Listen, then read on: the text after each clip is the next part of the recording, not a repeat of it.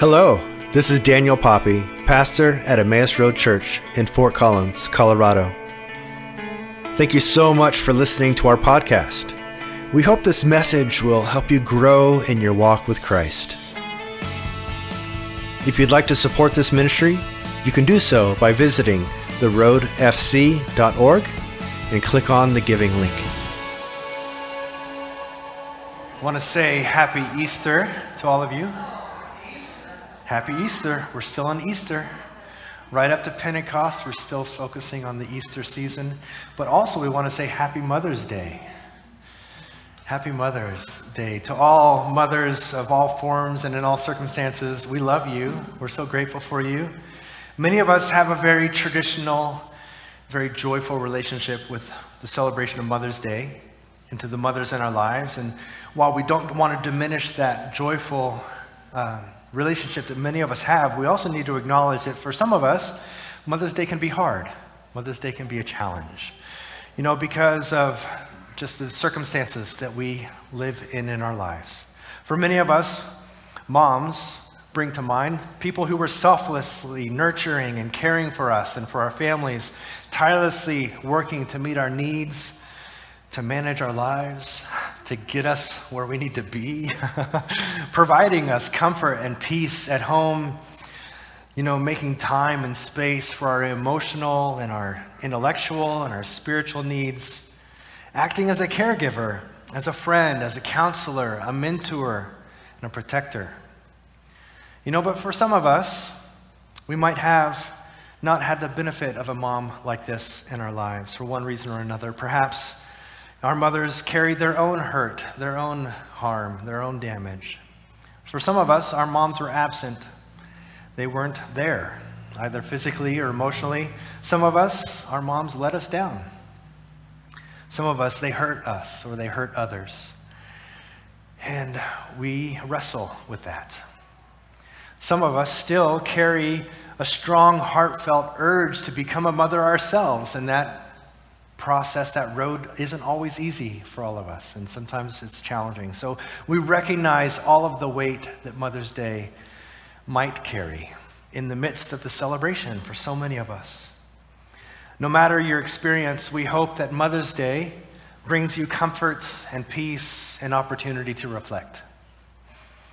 If you're celebrating today, may God abundantly bless your celebrations with your moms. If you're grieving today, may God extend his comfort to you. May you notice in all the ways, the special ways in which God nurtured and protected you in other ways, in unique ways, surprising ways, creative ways, non-traditional ways. May the God who is always everywhere, working to make all things new, be restoring and healing any brokenness that you may carry in your relationships, especially with our moms.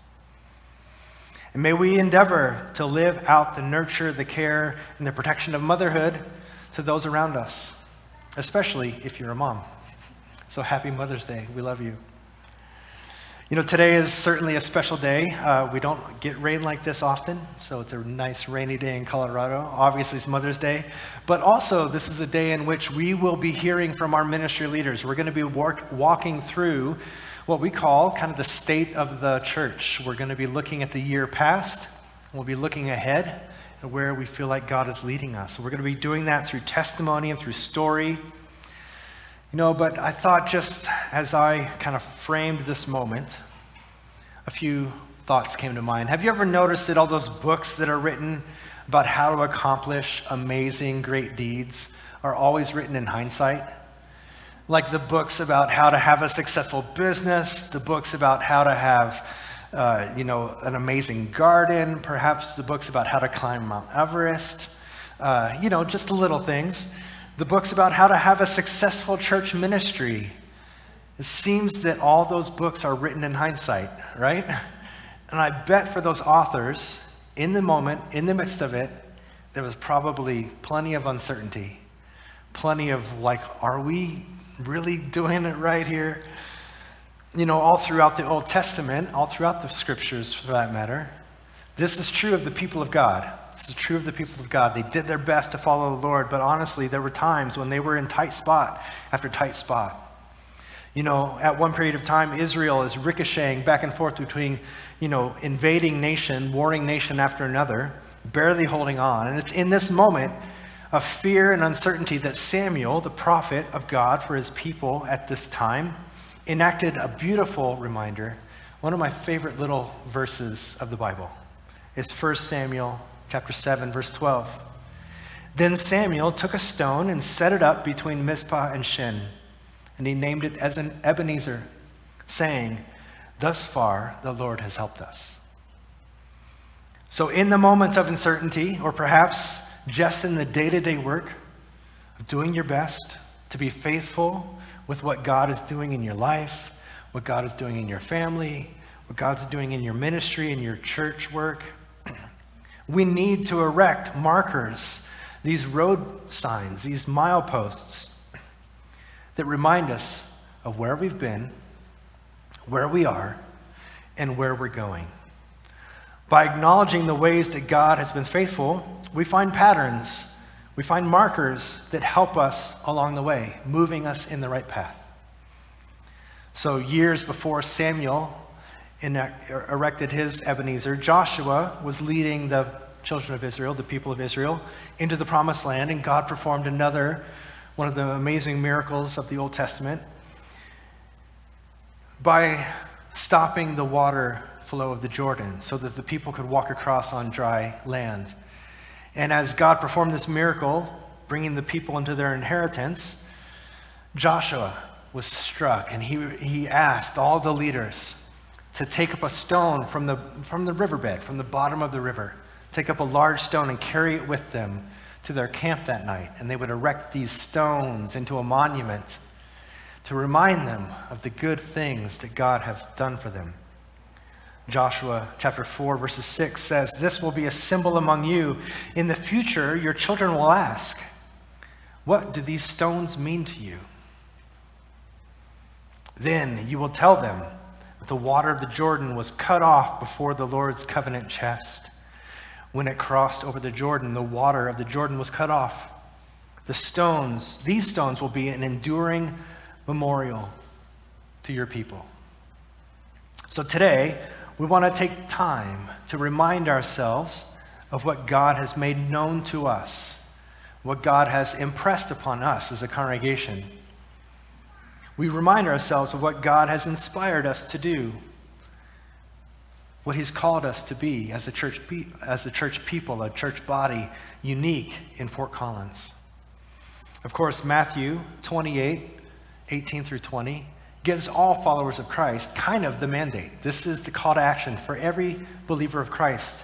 It says, "Then Jesus came to them and said, 'All authority in heaven and on earth has been given to me.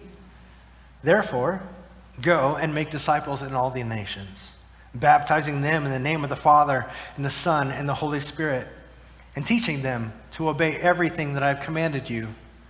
Surely I will be with you always to the very ends of the age.'"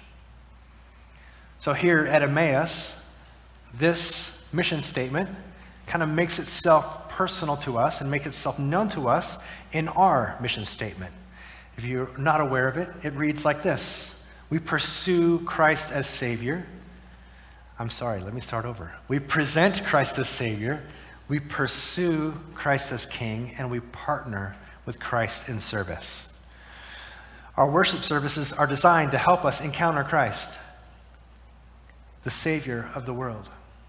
And as a community, we pursue what it means to be faithful followers of Christ in our world today, in our community. And finally, we recognize that our faith calls us to give of ourselves, give of our lives, give of our bodies and our resources in service to others. So this sets our direction, this mission statement, but we have three defining marks, three defining statements to give even more clarity to these. These are printed in your bulletins every week. I don't know if you've noticed that, but these are inside that second page of your bulletin.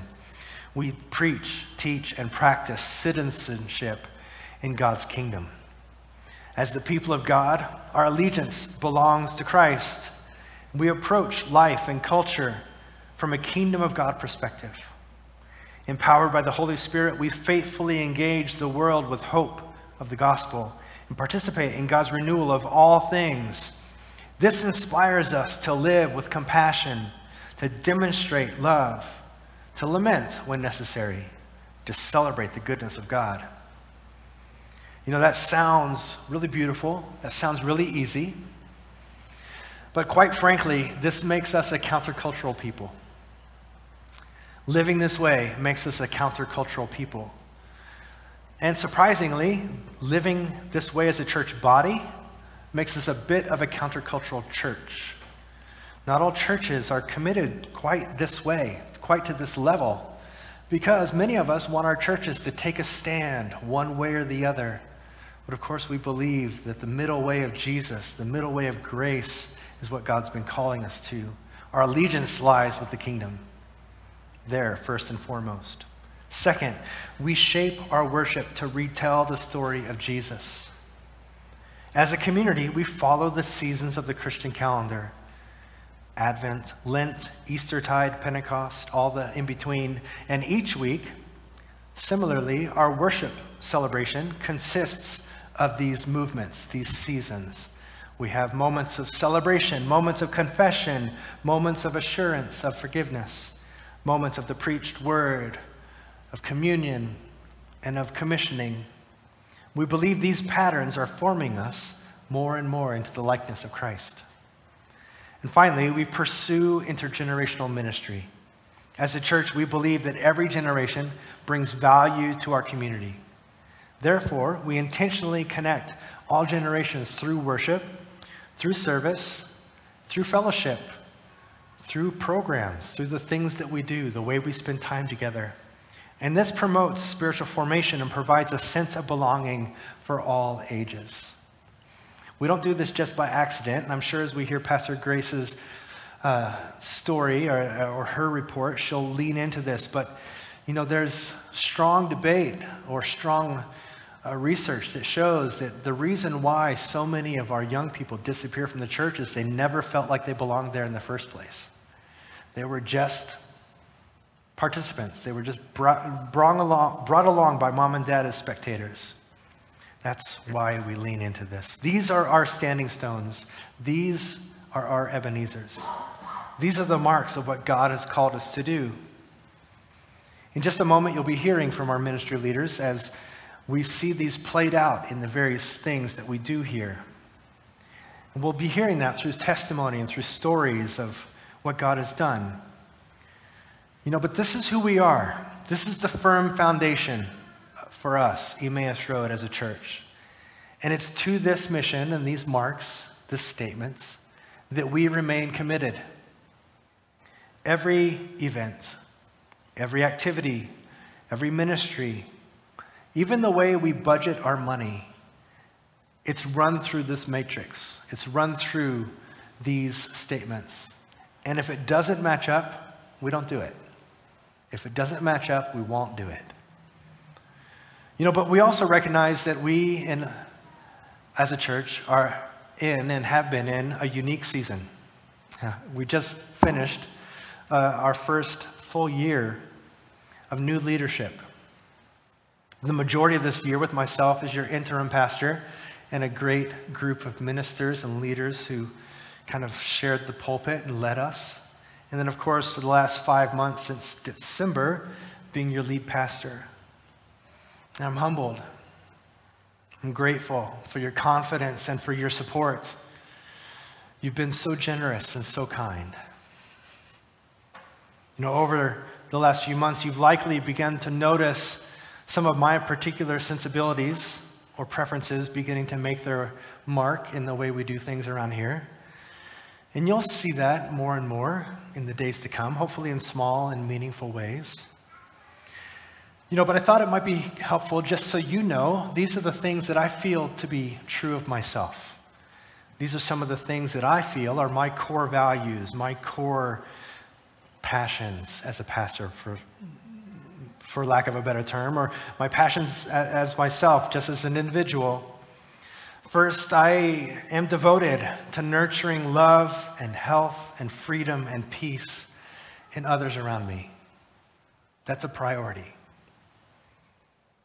Second, I seek and humbly affirm the truth when I see it. But I try to remain approachable, and I try to remain correctable in how we interpret that truth and how we implement that truth. There are times in which we just get it wrong. We try something and it maybe just doesn't work out. I desire to champion the potential in others and to guide them into personal, spiritual, and professional growth. I'm a developer. I'm strategic. I am concerned with efficiently working towards big picture goals. I endeavor to remain flexible to unanticipated needs and challenges, like a leaky roof this morning. I'm creative.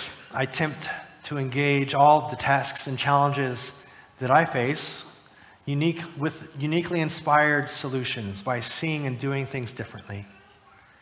And finally, I seek to discern and amplify the beauty in all things.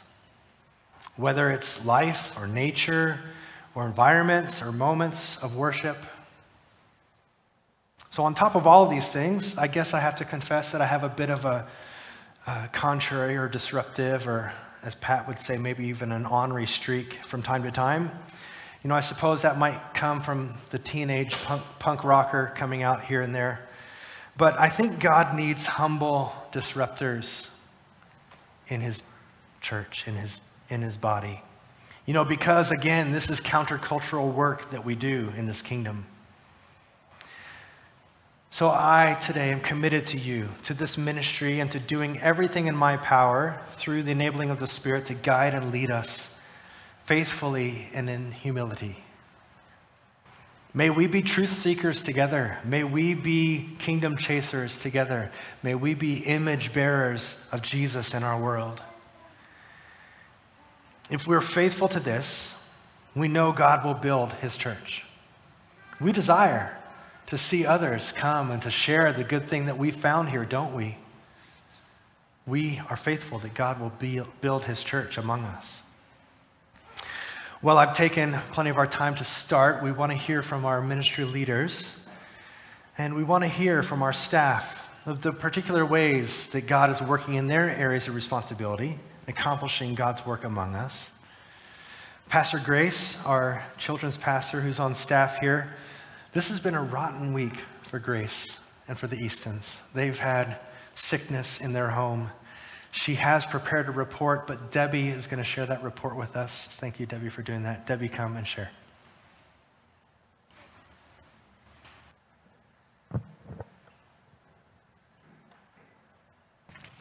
Well, I'm not going to be Grace.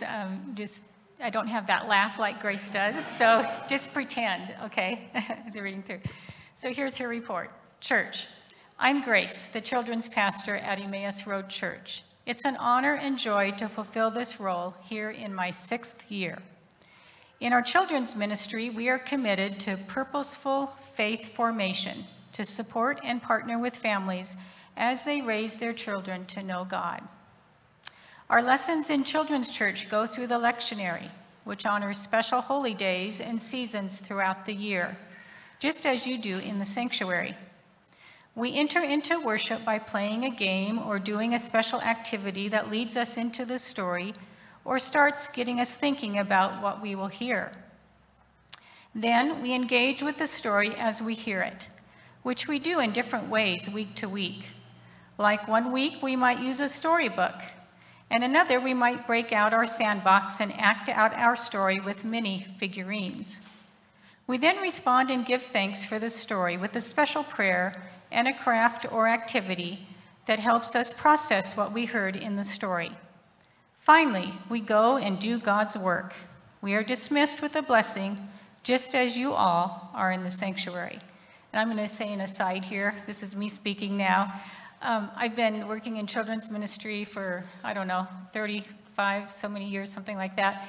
I've never worked with a children's pastor that is so organized and so creative and has everything all ready for you. And so if you want to volunteer, it's very, very easy. Our children regularly join in the rest of the church for community faith formation in the sanctuary service. The faith development of children is highly impacted by practices and traditions, like the elements we have in our services week to week. And that makes this a great opportunity for faith formation. A child may not respond or talk about it in the same way as adults, but that's because they're kids. They are learning and being transformed by God in the way they were created to. Some awesome things have been going on in our children's ministry this past year. New families have joined us, new volunteers have partnered with us, and the kids have grown not only in their faith journeys, but also in their friendships. They've become such a good team of friends that easily welcomes others into their community. A goal for this new year is to split the elementary class into 2 classes. The class has been growing, and now we need just a few more volunteers to make it happen. This year, I also want to get our children's hallways updated to feel more warm and inviting, like the rest of the church feels. The last few years, I've focused on getting the classrooms updated and inviting and well-equipped, and the hallways are next on the list for receiving deserved attention. I'm really looking forward to our summer play dates that start this June. Families can meet Monday mornings at 9:30 at our church playground. While the kids play, the parents hang out under the sunshade, and we all enjoy popsicles. At the end of the summer, we will do another slip and slide party with an ice cream buffet. If you are interested in partnering with our children's ministry, there are many ways. We have a playground that has a lot of weeds to keep up with. I'd appreciate help with that this summer. I need a volunteer in the nursery and 2 volunteers for the elementary class to be able to split. And I need check-in help. It's easy technology, and it's an important job to welcome families. Please let me know if you want to hear more about our children's ministry or if you have interest in partnering with us. The kids are awesome and a true pleasure to be around, and they have just as much to teach you about God as you have to teach them. Thanks for all your support and love. Pastor Grace. Awesome. Thank you. Yeah. Kirk, come on up. I'm not gonna talk in between these. I'll just kind of keep us moving, but Kirk is gonna come and lead us as we hear of our student ministries. Good morning, everyone. As Daniel said, my name is Kirk. I am the Emmaus Student Ministries Director. That's kind of a prestigious sounding title. I don't quite feel that way, but anyway, what I wanted to say is my goal here is to build a group of our young men and women which will foster growth within these kids as they develop into adults. I'm really excited, as Grace is, about our 5th and 6th grade kind of like new group that she's developing. That's going to be like a continuation, an intro to being in the ESM group as that development begins. I wanted to, just really quick, if you'll give me a moment, hit you guys with some Bible stats, because that sounds like fun. So I did a little bit of Google searching. Interesting facts. Moses' sister was likely about 8 when she enacted the plan of putting him in the river, and that's how Moses kind of got his beginning, right? He came up under the daughter of Pharaoh, but was raised still by his actual mother. Samuel was 12 when he thought that he heard Eli calling him from the other room, but it was actually God talking to him, and he had to go talk to Eli. Eli sent him back, and then he did it a couple of times, right? So that was like God calling him into his ministry. Mary obviously was super young, She was predicted to be about 14 years old at the time of the birth of Christ. Daniel, 16 years old during captivity. We all know how that ended up. I mean, that was a major stride in our religion. I mean, that was just, he had such a great story, an epic character in the Bible. David, 15 years old when he was anointed king. Peter and a lot of the apostles are estimated to be in their mid-teens during the ministry of Christ. All of this I've said to say, this is the value and weight that I see within this age group. Teens growing up have a lot going on, and they're coming into adulthood. And during that time, I see it as kind of the prime of life. It's just a fun and exciting and new time. And these people are the leaders of the future, right? So there's so many other characters and these characters in the Bible that just exhibit so much purpose and so much drive and passion and artistry. That's really inspiring to me. I want to provide a space for this next generation to grow and develop and have fun. That's kind of what I'm all about. In ways such as maybe like a weekend backpacking trip where we hike a 14er, or service in the community, and just building friendships with each other, you know? Growing up together, because I'm still growing up. Let that be clear. Yeah, I know, John. And we all love you for it. It's fantastic. So what I can promise to parents is I can help get your teenagers out of the house. And what I can promise to teens is I can help you get away from your parents. And both of those goals can be accomplished at the same time. It's amazing. So I say also, back to the activities, what I need from Emmaus is chaperones. That's where you guys all come in. So if it sounds like you might be interested in climbing a 14er, come talk to me. If it sounds like you want to hang out with a bunch of kids while we go to Elitch's, come talk to me. I mean, there's all kinds of, if you have a good idea, I'm willing to hear it.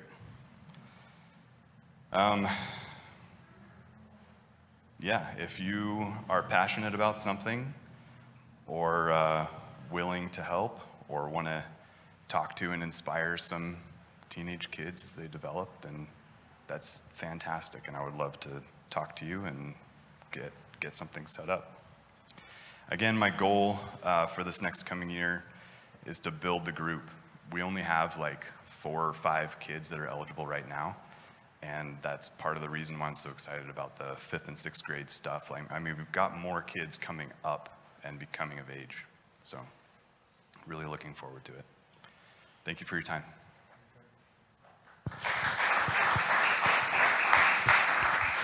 Excellent. Thank you so much, Kirk.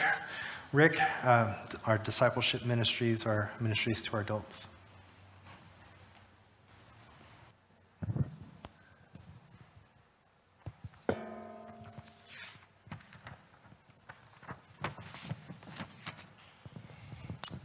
Discipleship. It's what brings us together today. Discipleship, that dream within a dream. Sorry, wrong script. Actually, I'm so disappointed Jay Dare's not here today to join that, but I thank you for those of you who caught it.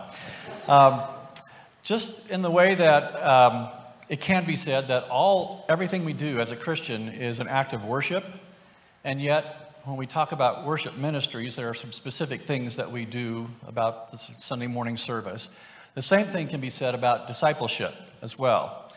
Discipleship is like a whole person, all-encompassing practice. We seek to live out our Christian life in daily weeks. As our church mission statement puts it, we are pursuing Christ as King in our daily lives. But to organize that in a little more manageable form, we do have some specific things that we do that fall under the umbrella of discipleship, help shape us to be better followers of Jesus. One of those things at Emmaus Road is life groups. They're an intentional form of disciple making. In a life group, we read and we reflect on the sermon text, and we talk about the sermon in community.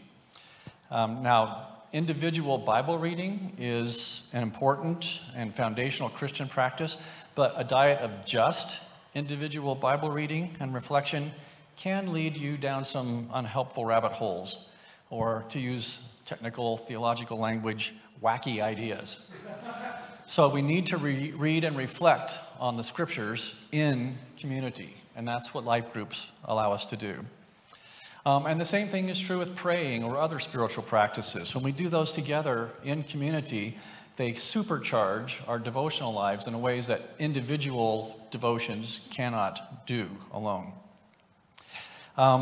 We also form community in life groups. They provide a time and a space out of the week for fellowship and community building on a smaller, more personal scale than what we would experience like on a Sunday morning service time. Many of our meetings include sharing meals, which again is a long-term traditional Christian practice. And church our size could support 4, maybe 5 life groups. Right now we have 4, 2 of which have capacity for more members. So if you have ever been thinking, or the Spirit has moved you, or God is speaking to you about becoming involved in a life group, please come see me and I can help find you a place in amongst our groups. It's possible that a 5th group could be formed once we get a core group to start and maybe some leadership. So again, that's an opportunity for all of us to be involved in our life groups as part of our discipleship ministry.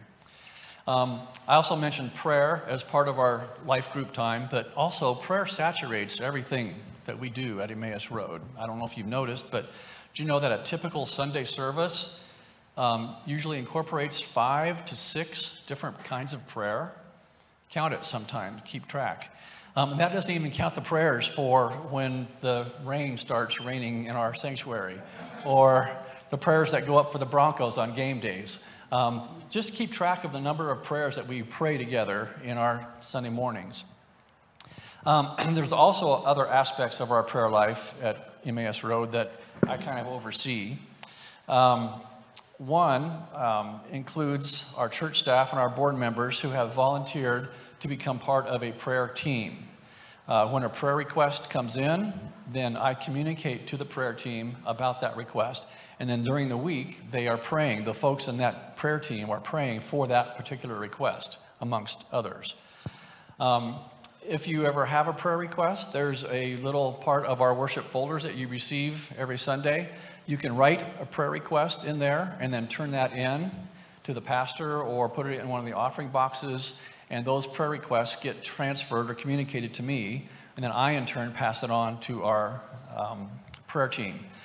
Church board members and the church staff are automatically members of the prayer team. But if anyone else at large can be a member of that prayer team. So if you'd like to be on the prayer team and receive those communications, let me know and I'll add you to our email list. Also, just want to encourage you, if you do have a prayer request, fill out those prayer request forms or talk to a staff member or myself, and we can add that request to the prayer chain. And then, as I said earlier, discipleship is an all-encompassing whole life kind of a journey of following Jesus. But it also can involve some sharply focused, intentional discipleship training times. Discipleship can be described as just training to follow Jesus, training in the way of following Jesus. This month, our ministry team leaders are going to be reviewing a couple of discipleship programs, if you want to call those that. And come the fall, if there's enough interest and we feel like there's something that's worthy of us using it, we're going to investigate looking at a concentrated time of a discipleship emphasis, perhaps, maybe a number of weeks in some kind of a, well, again, I'll use the word curriculum. Don't be scared. Teachers, you guys know what all I mean about that. If you're interested in something like that, let me know so I know we can kind of gauge the level of interest in that. But there are some possibilities come fall for that. So thanks for your time.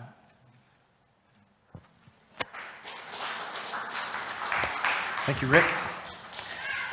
Thank you, Rick. We're marching right through here. One of the other obvious, very important things that we do around here is worship together. Jess Erfer is going to come and share on our worship.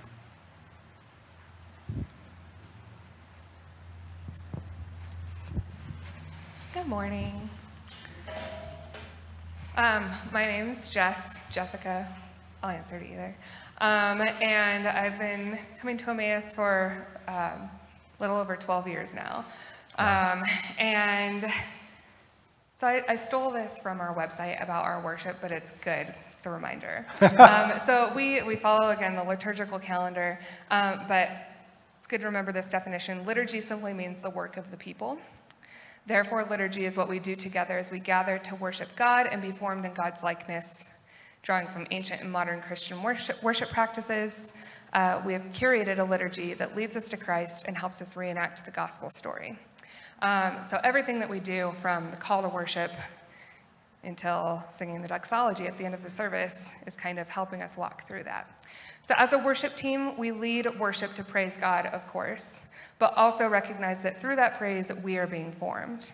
We work to make sure our prayers and songs prepare our congregation for the work that God is doing in us. And something that I've always appreciated, even for 12 years, I feel like this has been one of the most collaborative churches I've ever been to. I remember when I first came here, I sat back in that corner because that's where it's safe. You can get out real fast. But I remember sitting back there, and I had never heard, this is also a very unusual Sunday, like so many of us speaking, but I had never in a normal worship service heard so many people come up and participate in the service. There's always been a worship band and there's always been a pastor, but I feel like somebody came up and read scripture, somebody came up and did the announcements, it was a group of people. And I just remember sitting back there thinking, I want to be a part of this. And I just asked God, what should I do? And I felt this call to come receive communion, which again was something that was new to me, a church that did communion every single week, but I did.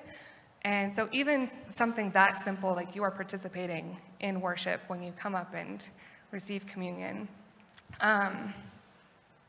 We practice here. This is something that Andy said a couple years ago, maybe last year, right before he left, that church is a place where we practice being part of the kingdom so that when we go out into the world, we can be part of that creation of his kingdom. So we practice here by co-creating our worship service so that we can go into the world to be co-creators of the kingdom. So in the last year, we've kept true to our more recent liturgy patterns. This actually has been kind of an evolution over the last 5 years or so to where we are now. I'm sure parts of it may change, but our consistent things have been communion. I've really appreciated the addition of the prayers that we've done. Every week we make space for quiet moments of reflection, contemplation, confession, and comfort.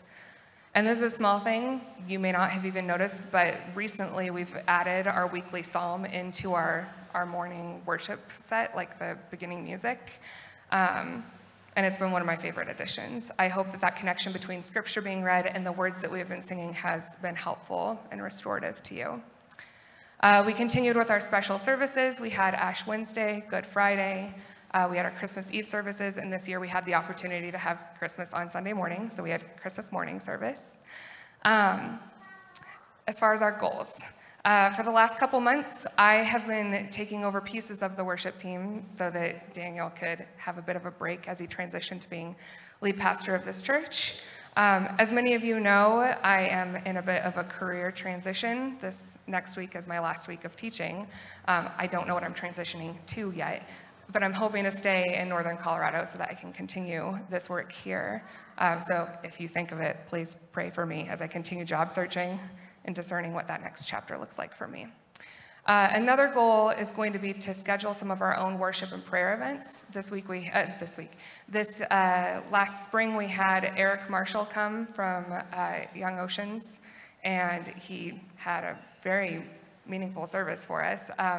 We definitely have the talent and the ability to host these own events for us. So we'd like to schedule a couple of those maybe in July, October, November. We'll keep you guys posted. So as far as opportunities, so when I first got here, sitting back in that corner, I was like, they have plenty of talented people. They sound so good. They don't need my help, which was a lie. So if you are sitting there thinking, they sound so good, thank you, but also we could use your help. If you think you play a weird instrument, we don't care. We will still find a way to use you. If you would just like to be involved in like curating some of our songs, if you just have a great playlist, we're always looking for more songs. If you're unsure of your skill, or if you just want to get the feel of what it's like to play as a group, because that is a very different thing, we're going to try to host monthly discovery sessions just to try instruments out. Our first day will be sometime in late June or early July. I'm actually about to leave for like 3 weeks. I'll be back. My sister and I are walking a pilgrimage trail in northern Spain, which is going to be awesome. So when I come back, maybe Daniel will be like, all these people want to help out. That'd be cool. Along with our worship team, we also have our lovely tech team back there. So if you are at all tech savvy and would like to help run our computer, we always could use that. If you are interested in running sound, there was a guy who ran sound here for years. He moved probably about 5 years ago, but it was his favorite thing because he just loved playing with all of the EQs. I don't understand it, but it was his favorite thing. He's an engineer. And so if you're interested in that, because you're like, I'm not musically talented, but I'm that kind of talented. And then for liturgy, we're always looking for additional volunteers for reading scriptures, leading the responsive elements, helping with communion, and prayers of the people.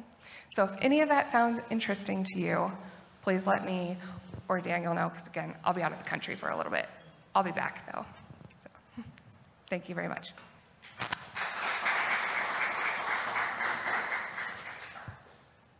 All right, Noah, come on up. Noah's going to talk about our impact and our outreach ministries. I wasn't sure if you were going to introduce me or if I should just walk up. Okay, that text is really small. We'll see how this goes. Hello, for those of you that don't know me, my name is Noah. And if you do know me and think, didn't I leave my kid with you? It's okay, there are 2 other people back there. It's all taken care of. So I'm here to talk about impact ministry, which is our way of outreach through the community.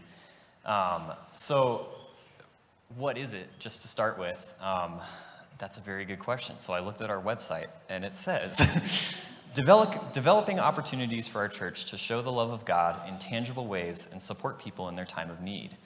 And for me, I just really feel like service is such an important part of what we do as a church, not just serving within our own walls, but serving in our community, just in a variety of different ways. So how do we do that? Primarily at this point, it's Family Housing Network, which probably most of you know, but it's a program in Fort Collins that a lot of churches are involved in, where we take people who are experiencing homelessness, we take families into our church, and they'll stay here for a week.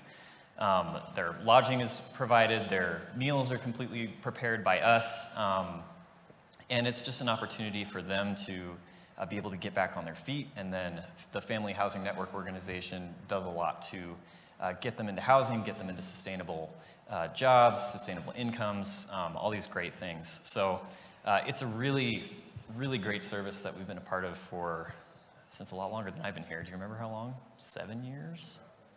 About 7 years or so. And we just really love it. We really love the organization. I wanted to share a couple highlights from our last host week, which is in February.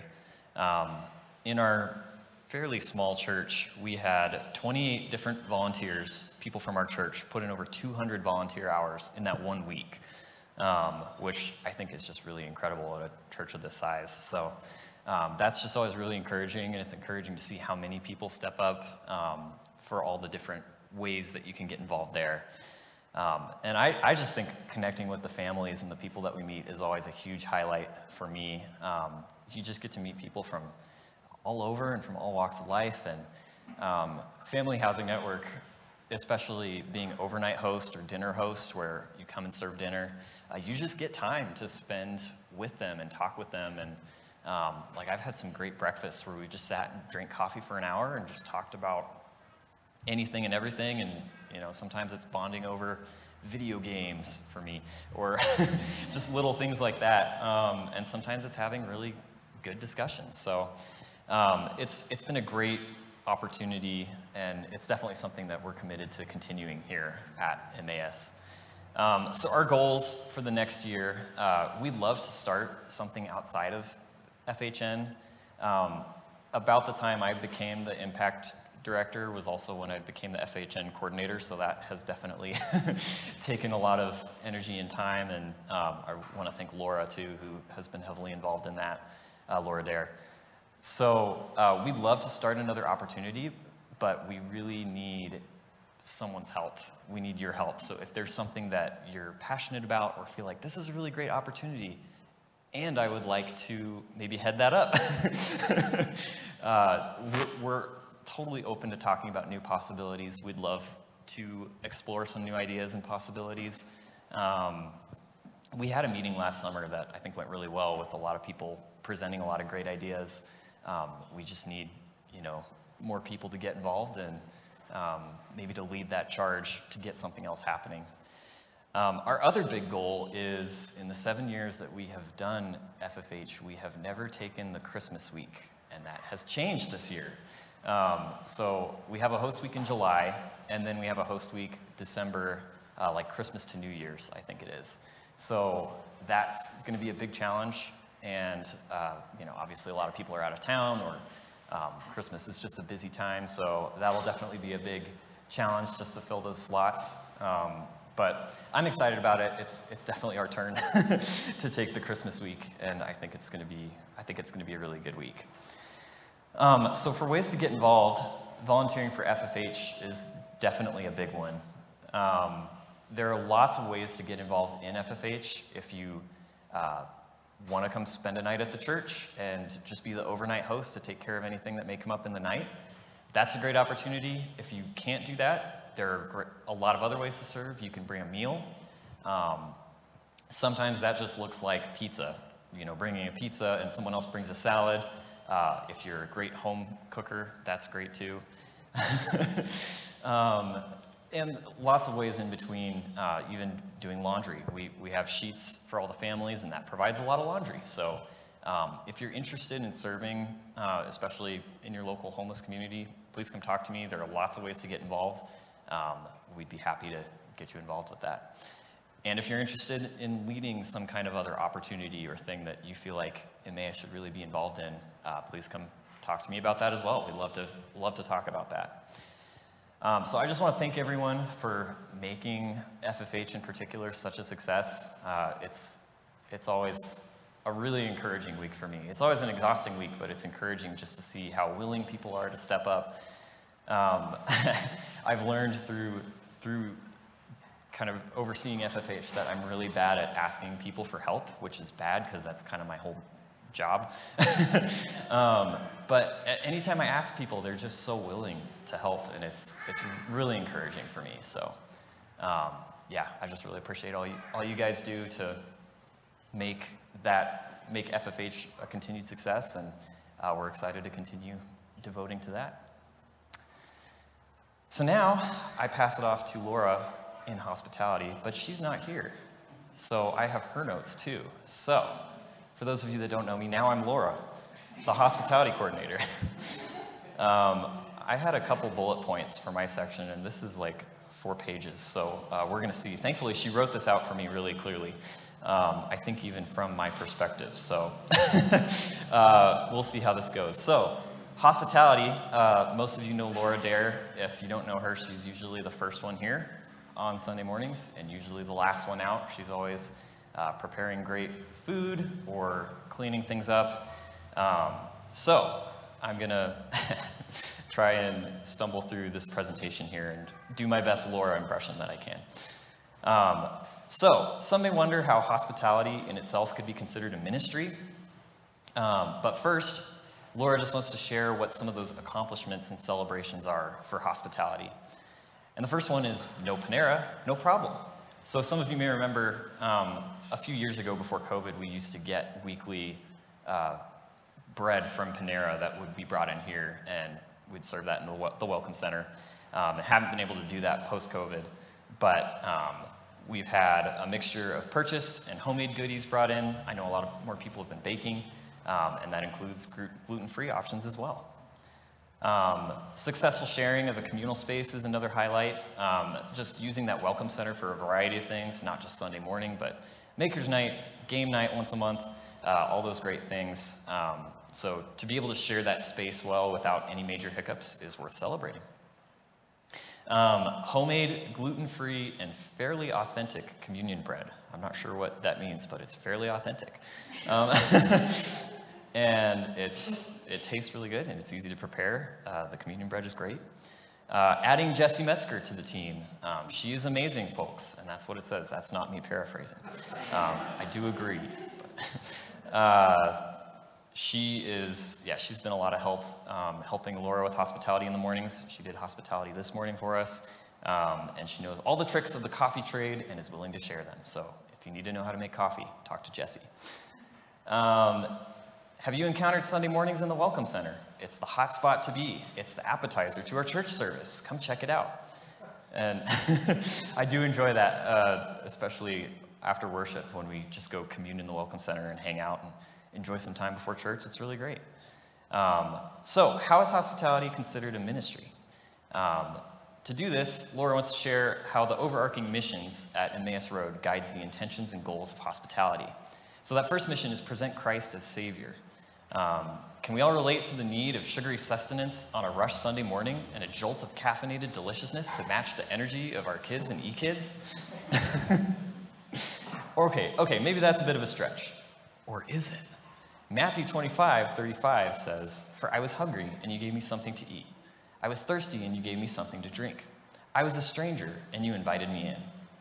The ministry of hospitality is in creating an atmosphere that invites us to encounter Christ through our time spent devouring a dash of yum and a sprinkle of enjoyable fellowship.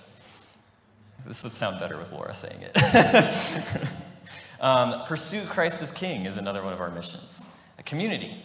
The last few years have brought about a greater awareness of our need for community and our need to pursue Christ as a collective group in an ever-changing and challenging world. Bring on the friendly and generous reception and entertainment of guests, visitors, or strangers, also known as hospitality, according to Webster Dictionary. And finally, partnering with Christ in service. The ministry of hospitality gives a practical avenue for such endeavors as referred to in Matthew 25:40, where it says, "Whatever you do for the least of these, you do for me." All right, so now we need to take a moment, and I'm going to ask you to close your eyes.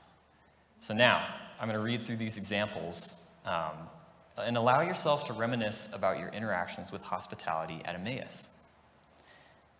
So, ponder this as we provide, ponder all that we provide throughout our FFH weeks.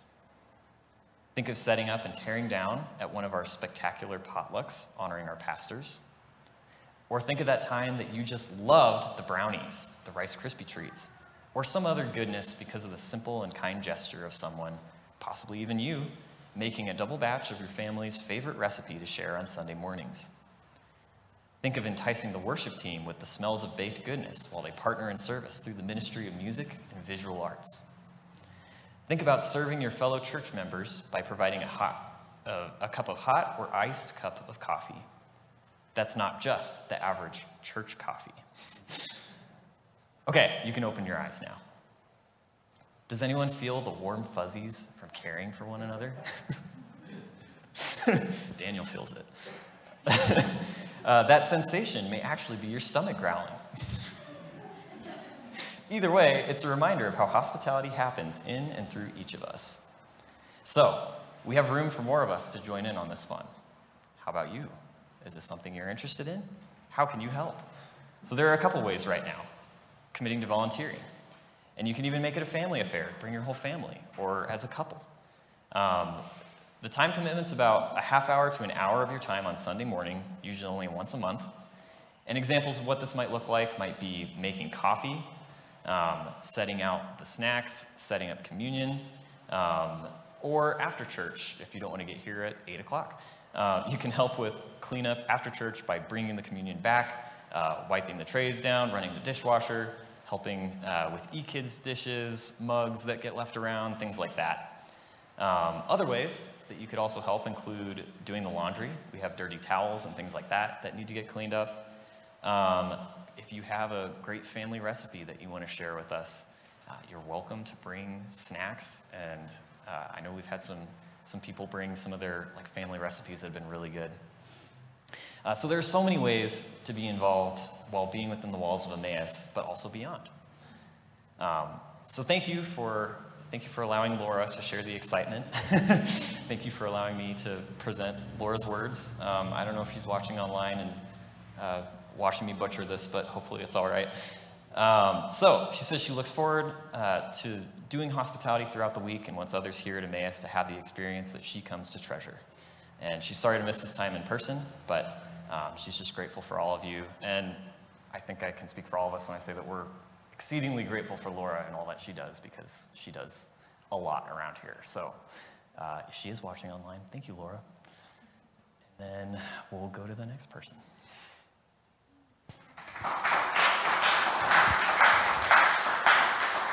Thanks, Noah. Thanks, Laura. Hey, thanks for your patience as we work through this. This annual meeting is an important time where you can hear from our ministries.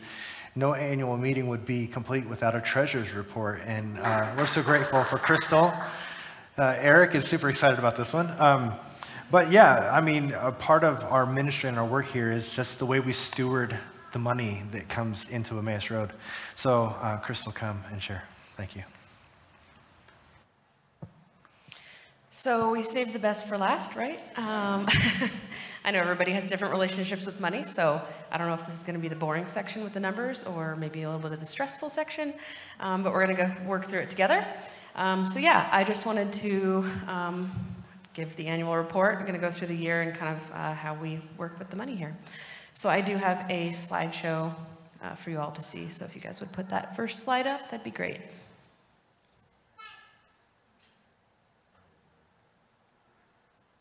Okay, so this is the fiscal year-end treasurer's report. Our fiscal year runs from May 1st through April 30th each year, so we just finished up a fiscal year.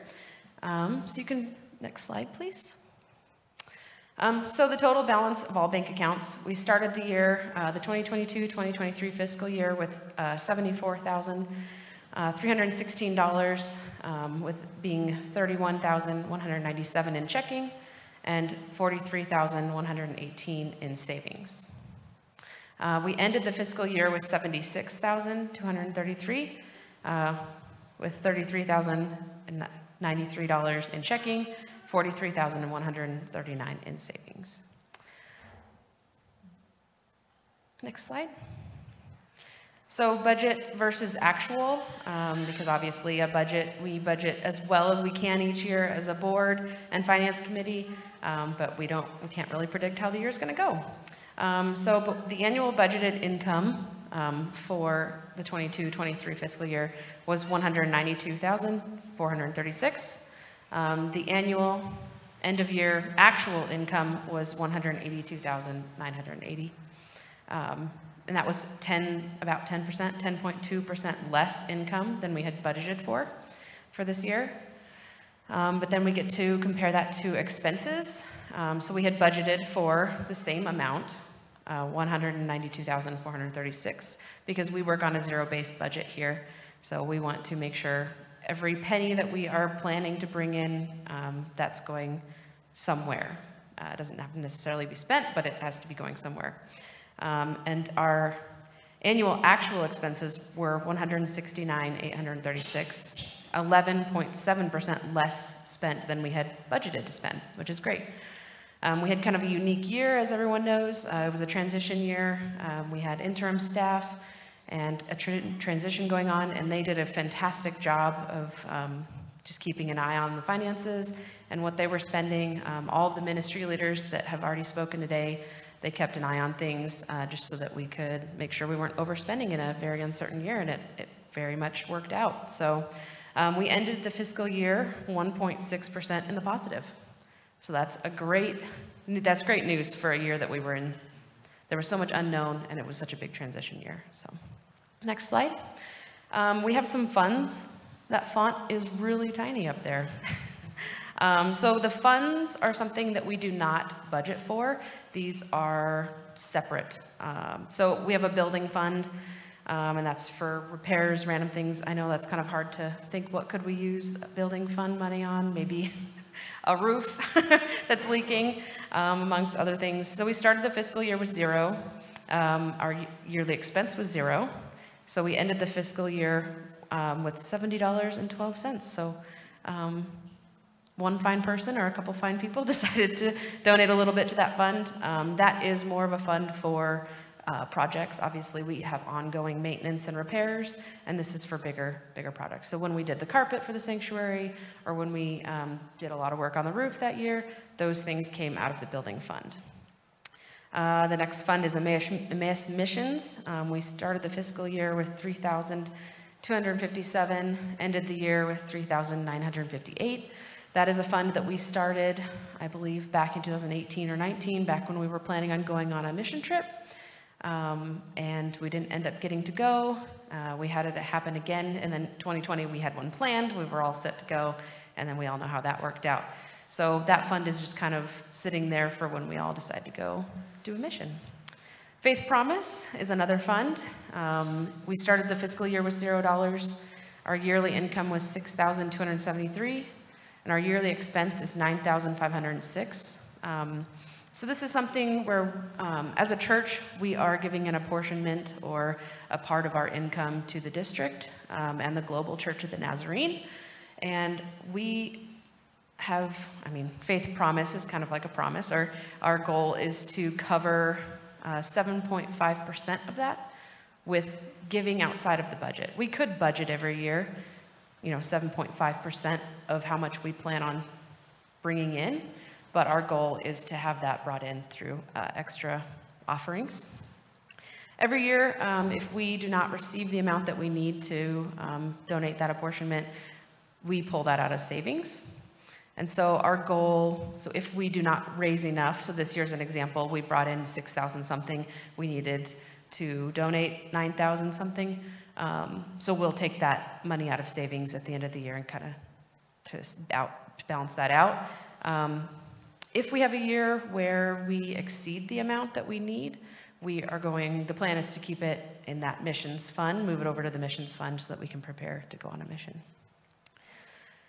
I think next slide. So funds continued. We have a care fund. We started the fiscal year with $1,468. The yearly expense was $1,216, so we ended the year with $1,662. And then benevolence, we started the fiscal year with $2,264. No expense out of that fund this year, and we ended the fiscal year with $2,264. So the care fund is a fund that was originally created to care for each other and those of us in this congregation whenever needs arise, whether that be health-wise, financial, there's all sorts of things. We're celebrating together when new babies are born. Benevolence was created just in 2020, and I don't remember whether that came about before the pandemic or after. I don't know why we dreamt that up exactly, but it was kind of to add an extra fund for it to be something exactly like the care fund, but for those in our community to help to be able to do random acts of kindness, that sort of thing, help those in need. So the board this year has decided to combine those two into a care and benevolence fund. That way we can kind of combine that power and just use it as we see fit, as we actually need to use it, whether that's inside the community or out. Next slide.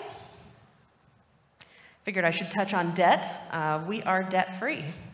So that is, we did have a small loan. I think we paid that off in 2021. So yeah. Advent conspiracy, next slide. Okay, you're already on it. We don't budget for this.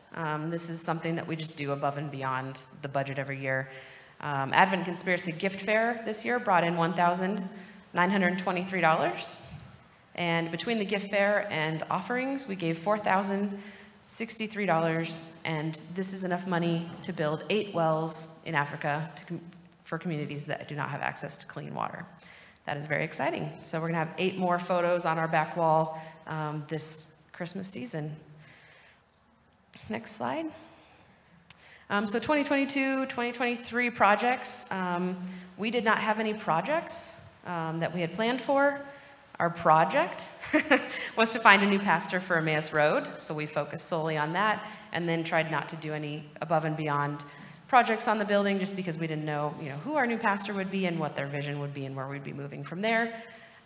Spoiler, we did find a new pastor, so that's something to celebrate. Next slide. So the 2023, 2024 projection, wow, these don't look that small when I'm on my computer, but so budgeted general income / expenses, since we're on a zero-based budget, the plan is $187,628. We can compare that to what we budgeted for this fiscal year, the one we just finished, 22-23. That was $192,436. There were a couple of increases on the budget, so those lines, there were a couple that kind of stood out, and those were, so we did a cost of living raise for Grace as we try to keep up with cost of living raises for our staff. Utilities continue to go up.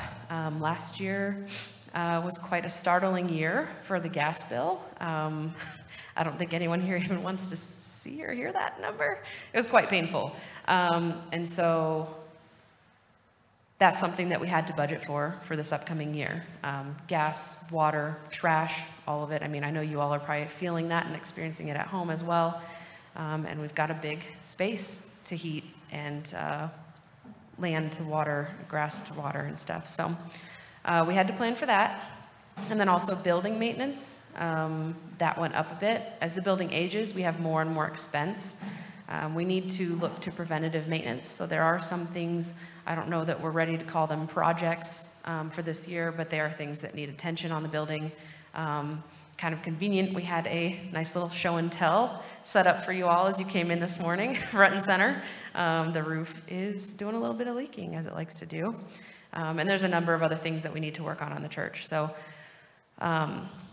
unfortunately, I mean, this is kind of like the sad news, and sometimes it feels weird for some reason. I don't know why it feels weird to talk about money in church, even sometimes as the treasurer. But budgeting this year was kind of difficult, and the board had a challenging time. They had quite the job in front of them.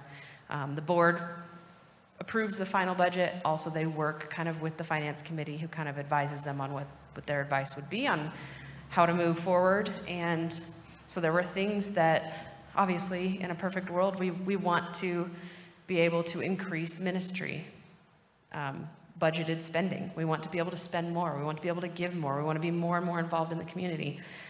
But unfortunately, with utilities the way they were, we spent more than double on what we budgeted just on gas this year.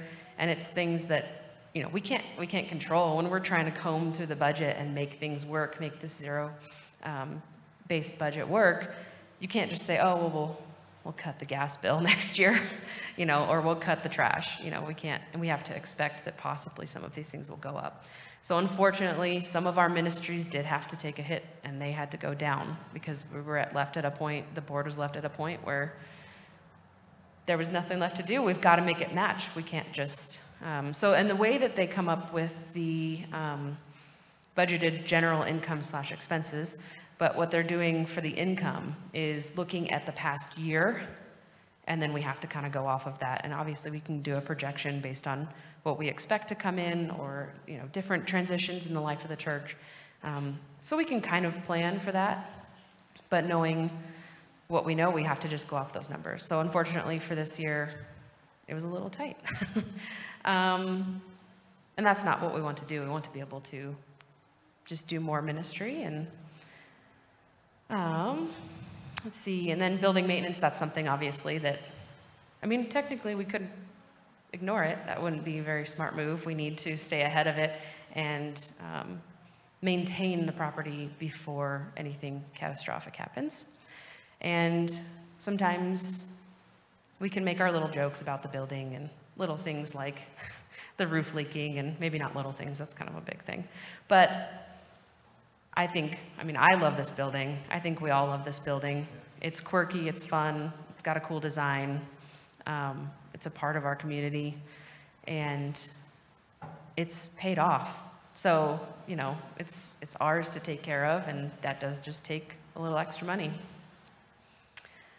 So our projection and the budget does not include the funds, like I mentioned earlier. So that would be the faith promise, which we're hoping to raise above and beyond our general tithe. So that would be an extra offering throughout the year. The building fund, care fund, well, it'll be the benevolence and care fund, and then Emmaus missions and Advent conspiracy. So those are extra things that we spend money on throughout the year that we don't plan for in the budget. So our final, kind of our goal for the year, a big one is to cover our apportionment with the faith promise giving so that we do not need to take from savings each year. Because every year at the end of the year, I am just taking a little bit out to balance that out. But the goal for 23-24 is going to be to raise that amount fully just with extra offerings. So yeah, if you guys ever have any questions, I know that was a lot of numbers. If you guys ever have any questions, we try to be an open book here about the finances. So you can always come to me, talk to Daniel, talk to the finance committee. And if you ever have any ideas, along with all the other ministries, we're open to hearing it. So that's all from me.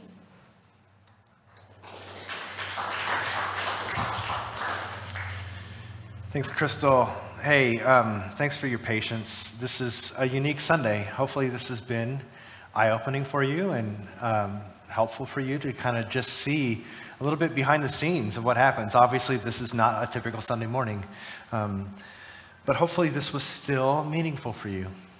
As we endeavor to do our best, to be faithful stewards of what God has called us to do here, not only with our money, but with our time and the way we interact with one another, the way we develop our faith in one another, faith in our children, the way we interact with our community.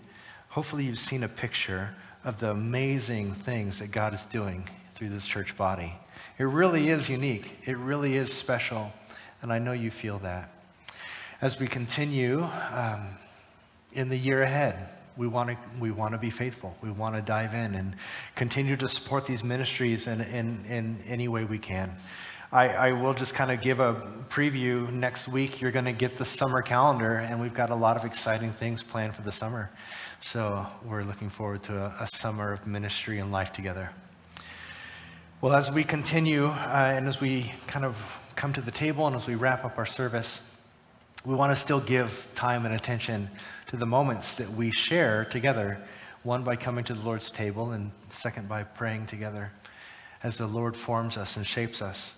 As we just heard from Crystal, we normally, pray a prayer of generosity a little bit later in our service, but I thought it was appropriate maybe to include this prayer here in this spot. Let me pray this for us. And this is just a reminder of how we attempt to be good stewards, not only of our finances here as a body, but in our personal lives. Godliness with contentment is great gain. We bring nothing into this world and we take nothing out of it. We who call Jesus Lord devote ourselves to resisting greed, which plunges the human heart into ruin and pierces it with many griefs. We're determined to practice generosity with free hearts, fixing our hope on God and not the uncertainty of wealth. We desire to be rich in good deeds, willing to share all that we have, and laying up for ourselves treasure that will not decay, but will shine in the age to come.